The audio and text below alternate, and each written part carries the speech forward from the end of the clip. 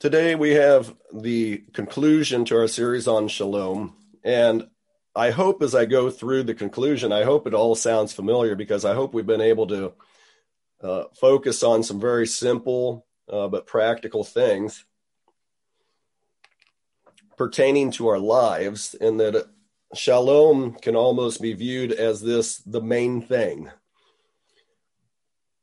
The question that I want to present to you today to really make you think and to kind of get focused on that thing that matters upon Christ is this. The question is, are you satisfied with life, or do you feel like something is missing? That's kind of the essence of what, everybody's searching for something in life. And when you find the thing that fills your life, then you should have satisfaction in your life in all realms of your life. The word shalom defines a whole and complete life. If you're not satisfied with life, then you need to go to the only place or to the only one who can give you shalom. So I want to first review where we started, and that is kind of this Jewish meaning of this word. It's a Jewish word, shalom. It's a Hebrew word. And I carry that over into the New Testament, even though there's a different Greek word. The Jews still carried the same meaning. So first of all, I want to go to something that occurred just a day or two ago in our scripture reading as we're reading through the entire Bible. So go to 1 Samuel chapter 10, verse number 4. This is a very interesting passage where Samuel is, God's working out who's going to be the next king, and the next king is going to be Saul, and Samuel's a part of this work that God's doing to tell Saul he's going to be king and make it very clear to him. Now, in the midst of that conversation, as Samuel speaks to Saul about what's going to happen to him, he's going on his way, traveling about. And verse number 4 says, "And they will greet you and give you 2 loaves of bread, which you will accept from their hand." So this was just a prophecy. Samuel was telling Saul what's going to happen to him later that day. And he's going to run into some people. They will greet you.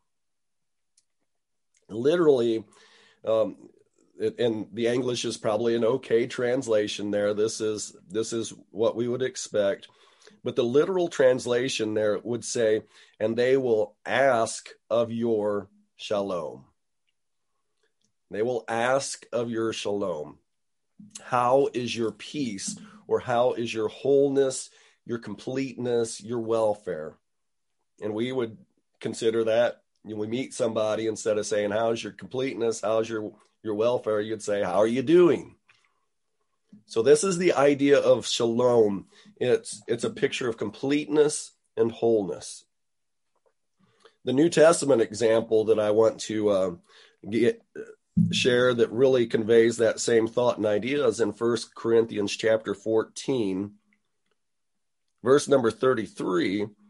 It says, "For God is not a God of confusion, but of peace." God's not a God of disorder. He is a God of peace. God's not a God of chaos. God is a God of shalom. So, this idea of confusion, it's a contrast. Shalom is completeness and wholeness, whereas the contrary would be brokenness, disorder, chaos, problems. So we have some choices to make in life.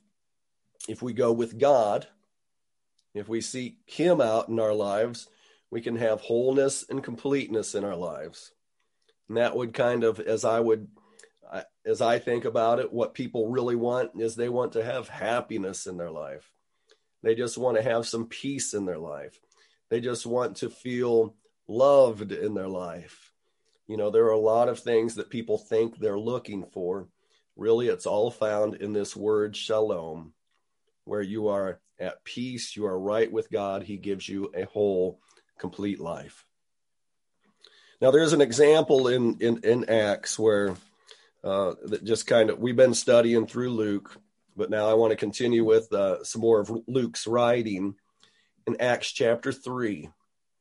In Acts chapter 3, we're going to have illustrated, I'm going to read verses 1 through 10. And I think this verse illustrates very much, even though the word peace or shalom is not in this verse, I think it illustrates what we're trying to convey, what Scripture is trying to convey to us about wholeness and completeness and the results in our lives. Acts chapter 3, verses 1 through 10. Now Peter and John were going up to the temple at the 9th hour, the hour of prayer, and a man who had been lame from his mother's womb was being carried along, whom they used to set down every day at the gate of the temple, which is called Beautiful, in order to beg alms of people, of those who were entering the temple. When he saw Peter and John about to go into the temple, he began asking to receive alms. But Peter, along with John, fixed his gaze on him and said, "Look at us." And he began to give them his attention, expecting to receive something from them. But Peter said, "I do not possess silver and gold, but what I do have, I give to you. In the name of Jesus Christ, the Nazarene, walk." And seizing him by the hand, he raised him up, and immediately his feet and his ankles were strengthened. With a leap, he stood upright and began to walk. And he entered the temple with them, walking and leaping and praising God. And all the people saw him walking and praising God, and they were taking note of him as being the one who used to sit at the beautiful gate of the temple to beg alms. And they were filled with wonder and amazement at what had happened to him. This is big news. And this is a physical illustration. It's most obviously, is how I should say it, an illustration of a broken life that is made whole, but it is very indicative of what is true spiritually for this man and for us. It shows a broken life that is given wholeness and completeness, a broken life that is given shalom in the name of Jesus Christ. Verse 8 in particular reminds us of shalom, and it reminds us of Malachi chapter 4, verse 2. So let me read again verse number 8. As Peter has reached down and pulled this guy up, as his legs and ankles that have never been walked on are now strengthened, and he's pulled up. Verse 8 says, with a leap, he stood upright and began to walk. And he entered the temple with them, walking and leaping and praising God. This young man had received a salvaged life. He was filled with joy. He had received the blessings of a full life that comes through Jesus. Malachi chapter 4, verse 2, a wonderful prophecy for us. It reads, "But for you who fear my name, the Son of Righteousness will rise with healing in its wings, and you will go forth and skip about like calves from the stall." The contrast here in the man's life was a broken life, dependent upon others. His life was not complete in that sense, but God made him whole. And in our lives, so that idea of for the young man, he needed healing, and he received that healing. And so he went forth and skipped about. He knew the blessing he had received. And that's supposed to be true for us spiritually. In a broken life, all of us are broken. That the scripture rings true that says all have sinned and fall short of the glory of God. We're all broken. We know that we have sin that has messed up our lives. We know we have had issues, and we know who we were before we came to Christ. But in Jesus, he takes all of that brokenness and he can salvage our lives and make us whole. Now, the follow-up to chapter 3 of Acts, when this man is healed at the beautiful gate, the follow-up is that Peter gives a sermon, and he's preaching, is arrested, has to stand and give testimony before the elders and the rulers, the Sanhedrin, with the high priest the very next day. And then in chapter 4, verse number 12. Chapter 4, verse number 12, here is the crux of everything. It says, "And there is salvation in no one else." This is Peter preaching to everybody here, all the religious leaders who rejected Jesus. He's telling them about this young man who was healed, who had his life salvaged. There is salvation in no one else. He's speaking about Jesus, you can see earlier.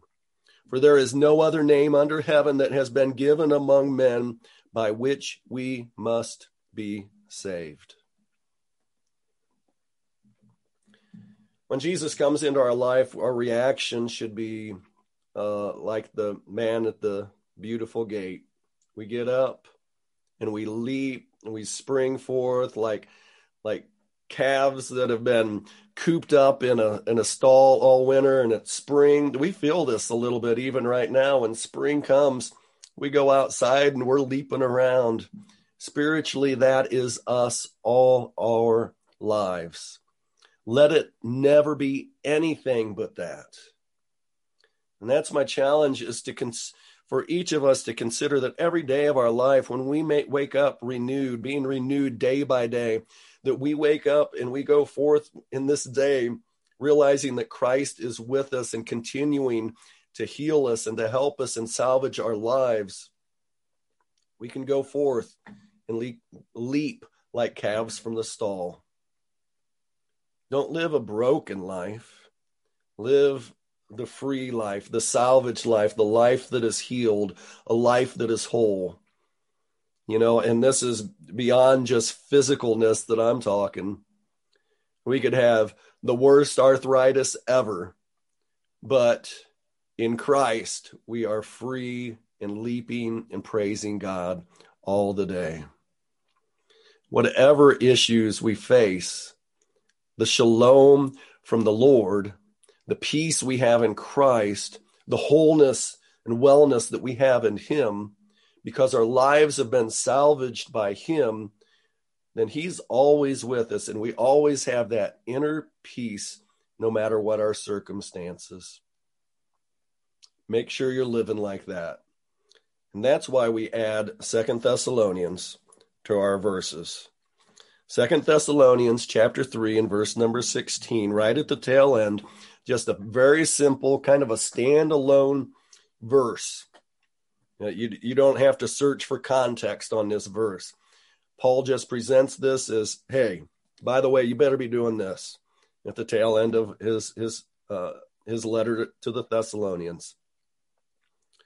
2 Thessalonians 3:16. "Now may the Lord of peace himself continually grant you peace in every circumstance. The Lord be with you all."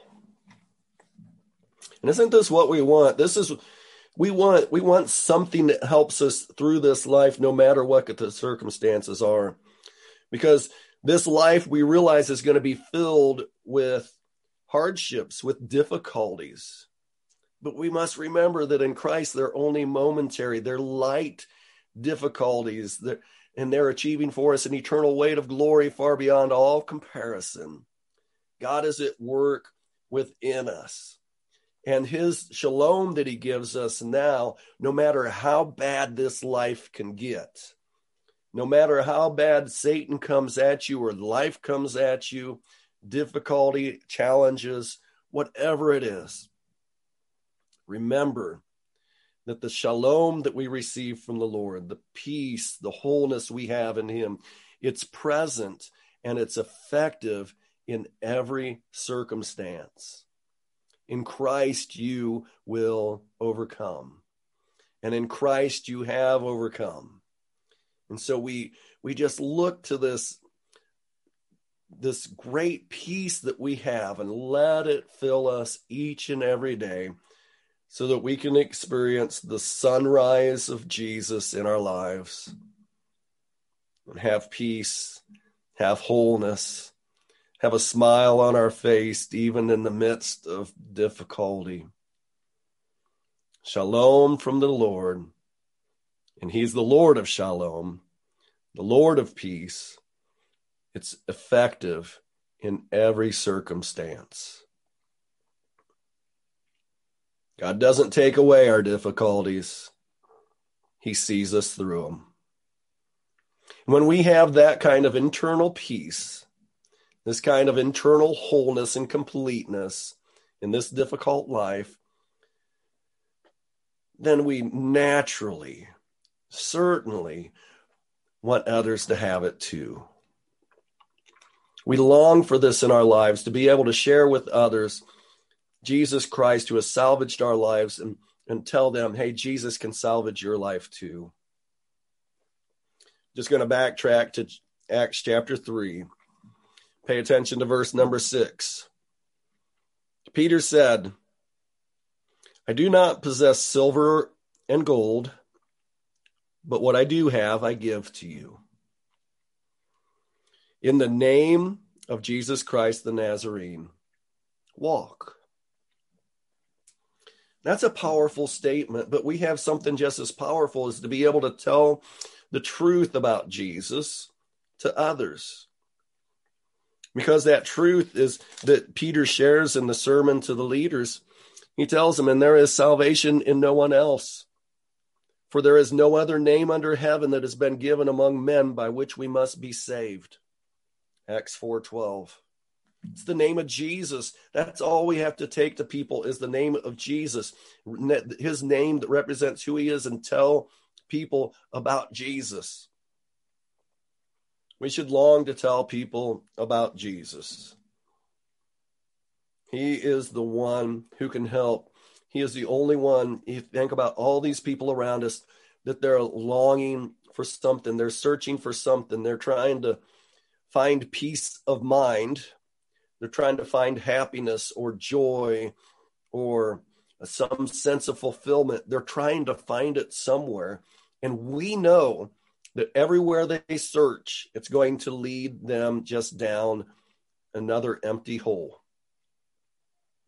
until they search and find Jesus. So the conclusion of this is understanding that shalom is that Jesus is the one who can fill our lives, give us completeness and wholeness. Jesus is the Lord of peace. And when he provides us peace, it will help us in everything in life, no matter how terrible. So turn to Jesus and have shalom from him. And when you have shalom from him, don't forget about it. Don't let it go, but live according to it and share it with others. We've got to share the peace of Christ with others. And that's the conclusion. It's very much, do I have peace in my life? Do I have shalom? And when I figure it out and know that I do, then do I want to share it with somebody else? And when you really have it, we will want to share it. So remember, shalom from Jesus, have it and share it. Don't keep it to yourself. That's no peace at all. So I pray that each one of us will have shalom. a whole life, a complete life, no matter what our circumstances are. No matter who we are, what our background is, we can have a wholeness, a right relationship with God that puts us in a perfect, happy life where we can go forth and skip like calves from the stall because we have met the sunrise of Jesus who has healed us. So share that with others. Live it and share it. If there's anybody who needs to respond in any way, I pray that you'll be encouraged to do so. And we're limited in this format of how we can do that, but we pray if you'll reach out to us later, we'll be here for you. Find somebody in the church or give me a call later, and we will pray for you, and we will address whatever it is that you need. But respond, seek Jesus, and share him with others. If you need to respond, we encourage you to do so as we sing this song.